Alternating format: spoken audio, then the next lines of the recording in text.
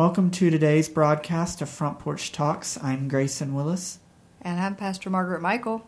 Thanks for joining us today. And today we're joined by Mandy Lawson. Mandy, how are you doing today? I'm doing well, thank you. And Mandy works at our church and attends our church here at Harrisonburg First Church of the Nazarene. Mandy, just start off telling us about where you're from and about how you grew up. All right. I grew up here in the area in Harrisonburg, and I think my family started attending the Nazarene Church when I was 4, I believe.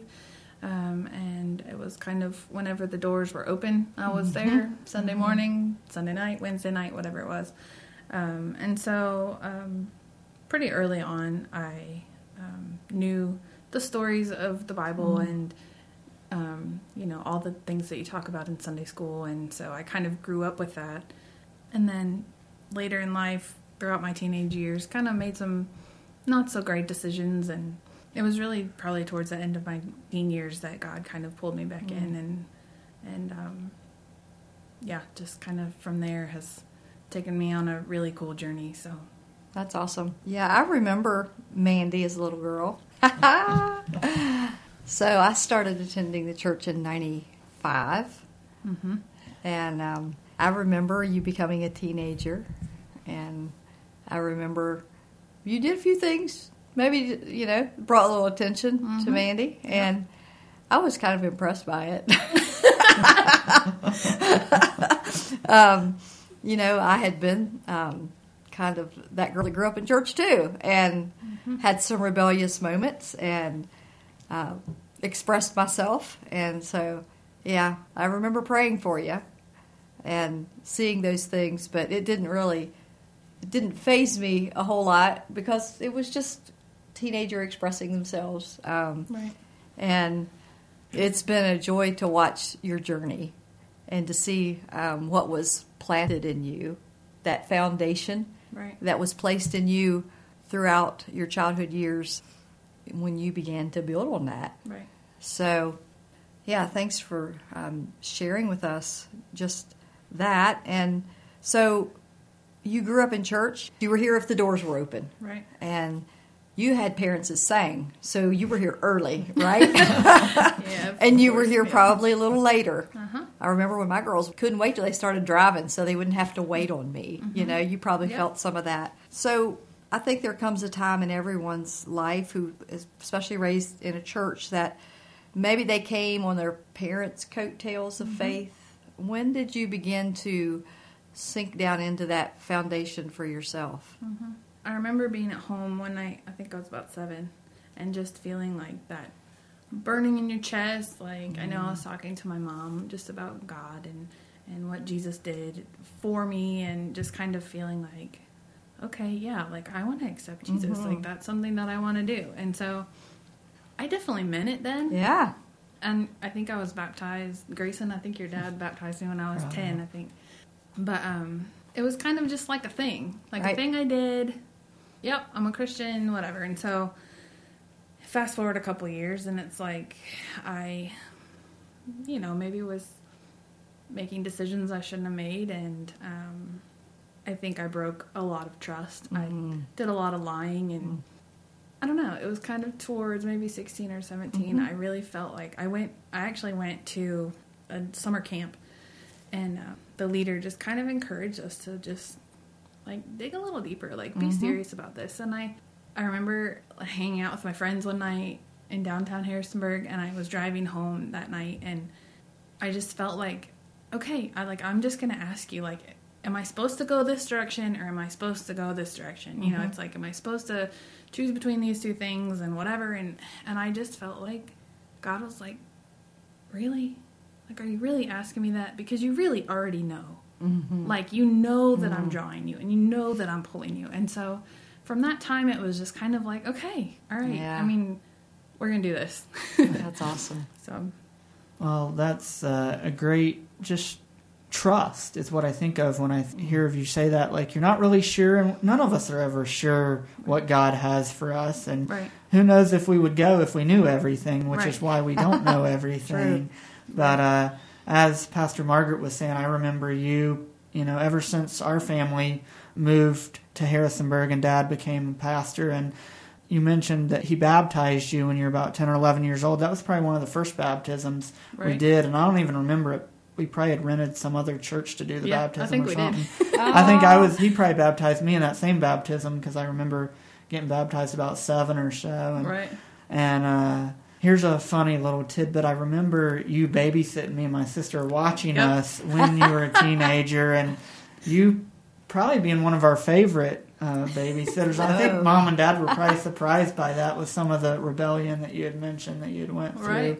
But just we had fun, and so you mentioned about being baptized, and then that night as a teenager driving home, and the Lord kind of asking you, like, are you gonna basically give yourself fully to me? Is what I heard when you were saying that. So just talk about where the journey went from there. Okay, yeah. So that was kind of a turning point for me. At that camp that I had mentioned that I went to, they also encouraged us there to start praying for a future spouse. And so I did that, and that was the end of the summer of 2000, I think it was. And so there were things going on in John, my husband's life, who I didn't know yet. And so he had kind of been making some not so great decisions as well, and he kind of turned around kind of at the same time. And so, I mean, I can't take credit for that, but certainly I feel like praying for my future spouse, there was a part in that where God was like, okay, this person that you don't even know yet is who I have for you, but I'm going to begin the process of working these things out so that eventually your paths will cross. And so we got married in 2002. We bought a house, and we were set for life. We didn't ever want to leave, and we had our dog in the backyard, and everything was fine. And then John just felt really like he was supposed to take some classes, work towards something ministry related, and talk to Pastor Carey. And he said, well, what you need to do is pack up your stuff and go to Bible college. And we were like, no, I don't think so. And so through a series of events, John had some health stuff go on that year, and we just kind of like hunkered down in our house and did what we wanted to do. And it was through that time that it was just such a trust growing time and a faith growing time, because I remember John ended up hurting his knee and he didn't work for a couple of months. And I remember laying the bills out on the table and saying, like, pointing up at God and saying, I can't pay these. You have to do it. Like, I can't do it. And so just the faithfulness that he had with us, like, even though he had asked us clearly to do something, to move, to pursue something, and we said no to it, like, that he was still gracious enough with us to provide for us.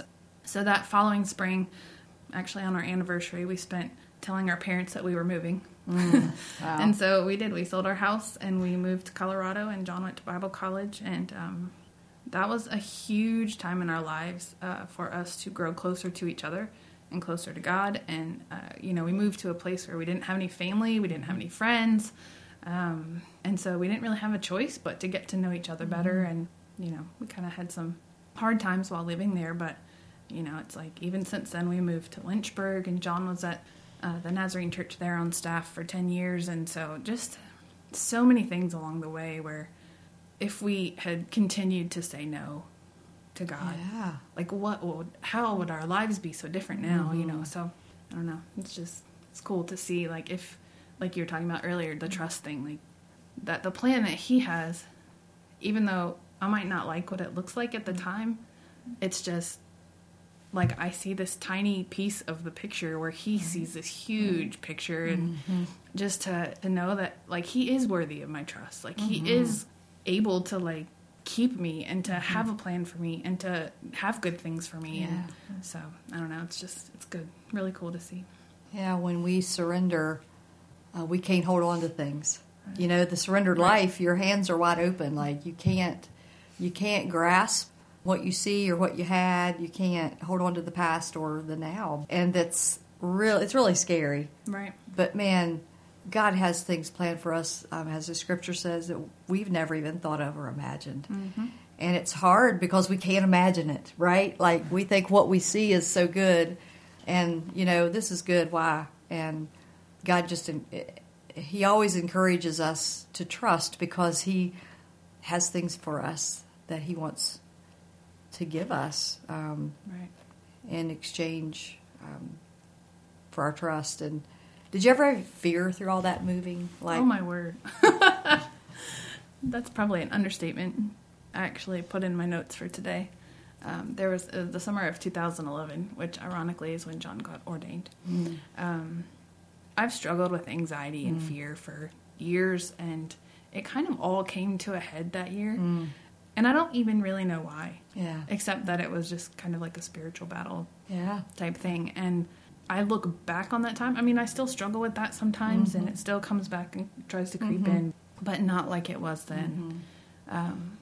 But now I can look back on that time and honestly be thankful for it, because I really had no choice except to cling to Scripture and to God, and to say, like, you have not given me a spirit of fear. Amen. You have not. You have said that you're not going to leave me. You know, you say when I walk through the water that the waves will not sweep over me, and I walk through the fire and I won't be burned, and, you know, your plans for me are good. And it's just like I had to recite those things to myself over and over all day sometimes. Right. And so, yes, definitely fear has played into that. And, you know, even irrational fears sometimes that just don't even really make sense where they come from. But at the end of the day, it's like there are truths right in front of my face that I can read anytime. That they're not just like, oh, this is an encouraging word. This is something that sounds great. And this helps. No, like, that's truth. Right. Like, that's something that you can stand, literally hold on to. Yeah. And so, yeah. Yeah. I remember one time I was doing a retreat, and I said something, and I actually went and Googled it because I'm like, I knew it didn't come from me. I'm like, did I hear that somewhere? But what I said it was a women's retreat, and what I said to the women is, I said, I can tell you that some of God's greatest blessings are right on the other side of our fear. And what you're saying is that, you know, if we can trust Him through those times, that fear, that crippling anxiety that just wants to choke us, if we can get through that and cling to His promises, that He has things, because it is a spiritual battle. Like, the enemy just wants to take us out. Right. And just, you know, God has a great plan for us. You know, we love Jeremiah 29:11, and as much as God has a great plan for us, the enemy has one too. And that's to not succeed at God's plan. Right. You know, that's just whatever. And so, yeah, just being able to lean into that anxiety. And I understand, I don't think I've probably had it to the extent, but I've had to battle through some things, and I wouldn't be where I am today if I had not done that. Right. Because the enemy wanted to stop me. Mandy, thank you for sharing that with us, and especially those words of encouragement from the Word of God. And certainly we all need to be reminded in times of fear or times of doubt that we can go to His Word and find promises, and we know His promises are true, and that we can hold on to those, and just not to doubt His plans, and to know that His plans are better than what we have planned for ourselves. Right. And you shared about, before going to Bible college, you know, having these bills and not knowing where the money was going to come from. Are there maybe some other stories, maybe while you guys were at Bible college, that you could share about, you know, the faithfulness of God, or maybe even after Bible college, on how He led you and your husband John? You mentioned you guys were in Lynchburg at the Nazarene Church there for 10 years. So maybe about the faithfulness of God, or how He led you after Bible college. Yeah, I when you say that, the first thing I think is actually on our way to Colorado when we moved there, and the night that we drove through Kansas and hid under an overpass for an hour, which I have heard now that it's the worst thing you could do. Anyways, there were many tornadoes in that area that night, and I remember sitting under there with all my belongings in my little Honda Accord and our minivan that we rented, and saying, all right, God, you called me to Colorado, not to die in Kansas. You have to at least get me there. But yeah, I mean, even just with like places that we worked while we were in Colorado, and places that we lived, and just the provision that He had for us, and the details that He worked out. And, you know, it ended up that we went to Lynchburg, and we had always wanted to be home, and we thought, well, Lynchburg is closer. That's definitely closer. But Stephen Willis in Lynchburg had ended up calling John. I don't even remember why, but, you know, John had said, we're thinking about moving back east. Like, we kind of feel released from here. And Stephen said, well, I'd love to have you, but I don't really have a position for you. And then it ended up that they had some staff changes, and I think it was 2 or 3 weeks later, Stephen called and said, hey, I think I have a spot. So if you guys want to come, I mean, let's do an interview or something. So, yeah, just the way that all that worked out. We sold our place in Colorado, and it's just to think back and just look at all the details that had to happen for all of the things to work out is just so amazing. And we were in Lynchburg for 10 years. John was a couple of different positions while we were there, but we had Paul while we lived there, and, you know, we had some concerns while I was pregnant and whatever, but still just, I mean, like, laying in an ultrasound saying, like, God, this baby's yours. Like, whatever this looks like, it's you. I mean, you've got to work out these details. And so that was cool. And then we had always hoped to be back here in Harrisonburg, and didn't know if it would ever be a possibility or whatever happen. But John had gotten a call from a church in Indiana to be their music pastor. And I didn't tell John, but about a year before that, like the whole year, I'd been praying, would you let us go home? Like, would you work that out for us? Is that even a possibility? And so John got this call from this church, and he said, I feel like I'm supposed to at least, like, do a phone interview and, you know, pray about it and whatever. And so I kept thinking, what? Why am I begging to be back home if you're calling us to go to Indiana? And so he had the phone interview, and then by the time he got off the phone was just like, I feel certain that that's not the place for us for right now. And so we'll just stay in Lynchburg and it'll be okay. And I was like, okay. I mean, I trust his discernment and the way that he was feeling. It's like I knew that he had put a lot of prayer into it, and I knew that he knew what he was talking about. And so I was like, okay, we'll stay in Lynchburg and it'll be okay. And then Adrian called him the next day. Wow. And said, hey, we need to talk. And so, yeah, just all of the details surrounding that. We moved back in the summer of 2017, and I moved in July, and then John moved at the end of August. And I was honestly frustrated to be here for about 6 weeks without my husband, just because I had Paul, and, you know, it's like being single parent. John was in Lynchburg finishing his job there and trying to sell the house, and, you know, we were just kind of living 2 separate lives or whatever. But then in September, my mom was diagnosed with pancreatic cancer. And she was gone October 6th. And so, looking back, it was nothing but grace that God brought me here when he did. Yeah. Because I honestly went to Mom and Dad's for dinner, like, every night, those 6 weeks that I was here with Paul. And so, just that in that, the whole Indiana thing, and me wondering why and whatever, I felt like God was saying, will you go where I want you? I know you want to be home. But if it's Indiana that I have for you, will you go there? Yeah. And so, you know, I just felt like he was like, okay, if you're willing to do those things, then yes, you can go home. He wants our heart. The graciousness that he has to even allow me to spend those 6 weeks with my mom is just amazing. Yeah, he has such his plan is so much more grand. Right. Than we can even fathom. And I understand spending time with your mom. And that's precious and powerful. And you know how he moved you almost back to Harrisonburg, and he got you close enough, right, that you, through those years, you saw her, you got to see her a lot more than you would have. Right. But then he even moved in having you here through a job, right? Right. Yeah. Like he provided a job for you, God opened. I remember those days of going, wait a minute, there's a job coming open, and wait a minute, you know? Right. And so his provision is amazing, and it's just powerful. To sit here with you and hear you share the story, like not just bits and pieces, but the story of that provision all the way through. Because I know little bits of it, but to hear it all at one time is pretty powerful. Well, Mandy, Pastor Margaret alluded to not only did God open up a door as far as a job for John for you guys to move back to Harrisonburg, but he also was in the integral details in getting you a job and actually allowing you to move here a little earlier before John, which gave you some extra time to spend with your mother while she was sick. So maybe talk about how God opened those doors.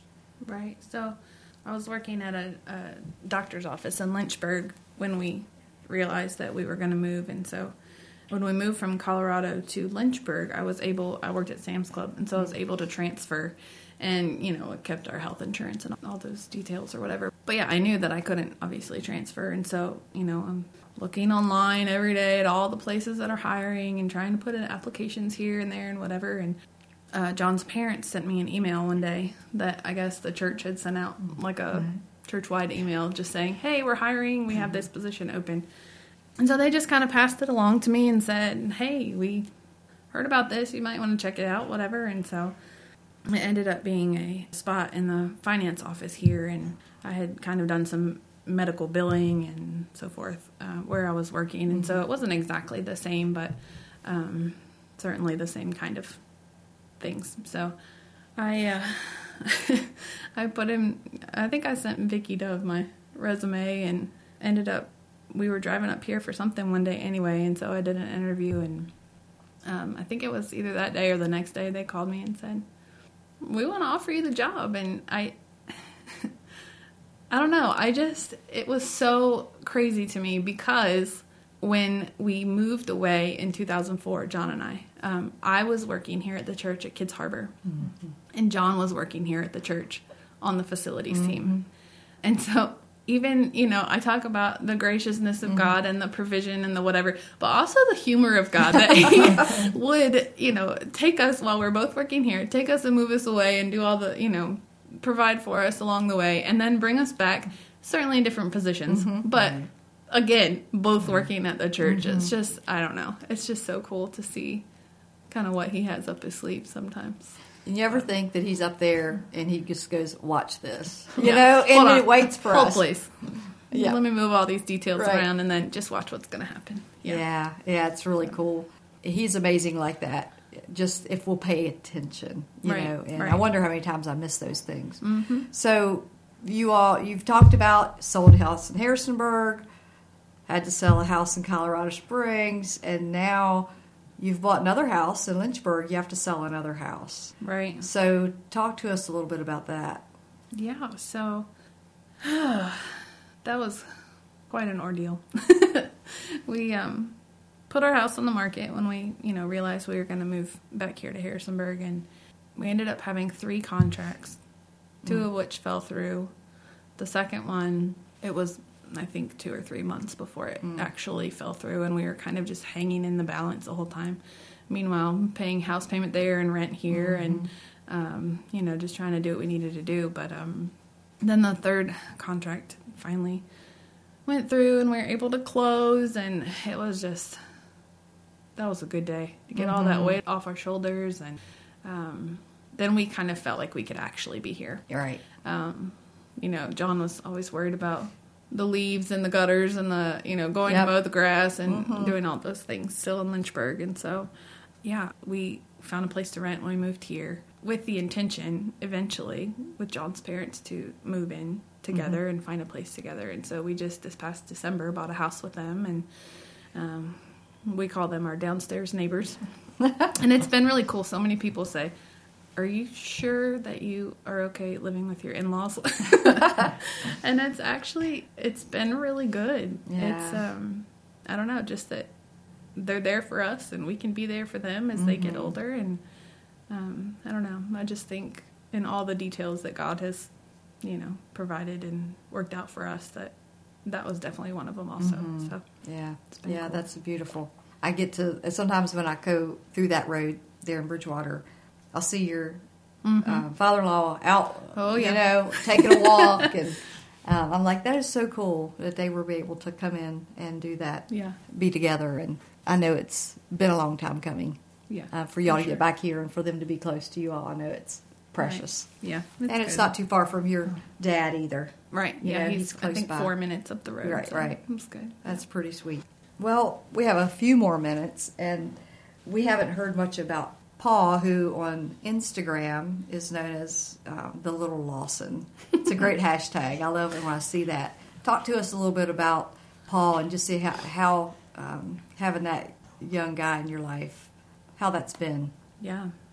So I talked a little bit earlier about how when I was pregnant with him, there were some health concerns, and he showed some markers for Down syndrome, and they kind of gave me all the different options, and a lot of them were not things I wanted to even think about. Right. But yeah, I ended up going to UVA a couple times for ultrasounds and testing and whatever, and just laying there, like I said before, just acknowledging that this baby is not mine. This is your child, and if you mean for me to have a Down syndrome baby, then that's what we're gonna have, and it's gonna be okay. And so, fast forward to when he was born, he was fine. And, the doctor had told me the last time that I had been to UVA, I think that everything's working out. He ended up, he had all these cysts on his brain and everything, and when I went back the last time, they were gone. Wow. And so the doctor was like, I think you have a healthy boy. We can't be sure till he's born, whatever. And so just the relief that it was for him to be born and know that he was okay. And just since then, just seeing him just kind of ask questions about God. And, I remember sitting in the bathroom with him one day, just John and I and him, and just he wanted to accept Christ. And it was just in the bathroom, and that's what he wanted to do. And so that's what we awesome. did. And, it's just cool to see him. It's cool and it's difficult to see him grow.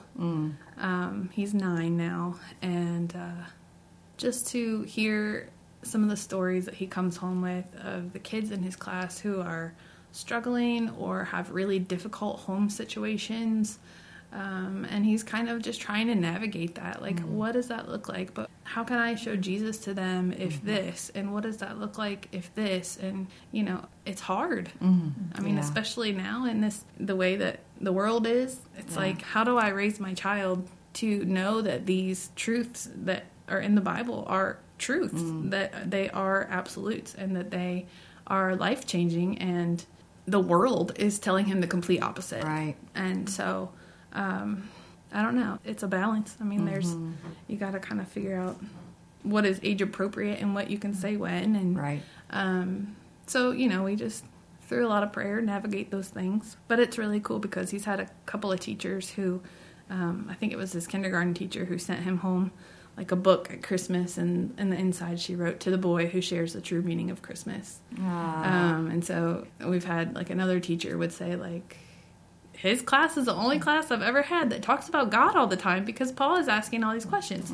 And so I want him to keep that fearless. I want to know, and so let's talk about it. I think that's good. Well, if he is as fearless about God as he is about flossing. So true. He brings me joy whenever I see that. He flosses faster than anyone. Yeah. And for anyone listening that doesn't, it's not his teeth. It's a dance. But it's just so cool to see that. And it brings joy to everybody that watch. It's just we were at a wedding recently, and to see that, and just to see, the joy that brought, and it just brings a smile to your face. He could not wait for there to be a dancing time. He's sitting at the table. Mom, can I go now? Can I go now? Yes, go floss. Yeah, I can tell that he keeps you busy, but I can tell that he is such a joy just to look at your face, and to know that God is just as faithful, that his Holy Spirit draws us just like God drew you in as a teenager, and that same grace is available to every one of us. Right. He's pulling every one of us to his heart. So thank you so much for sharing today. Yeah, thank you for sharing, Mandy, and what a testimony of the faithfulness of God and how he just brings things full circle, so to speak. Thanks for joining us. Thanks for having me. Thank you for listening to today's broadcast of Front Porch Talks. We pray that Mandy Lawson's testimony was a half hour of hope for your life. May God bless. Front Porch Talks is sponsored by Harrisonburg First Church of the Nazarene in partnership with Sunshine Ministries.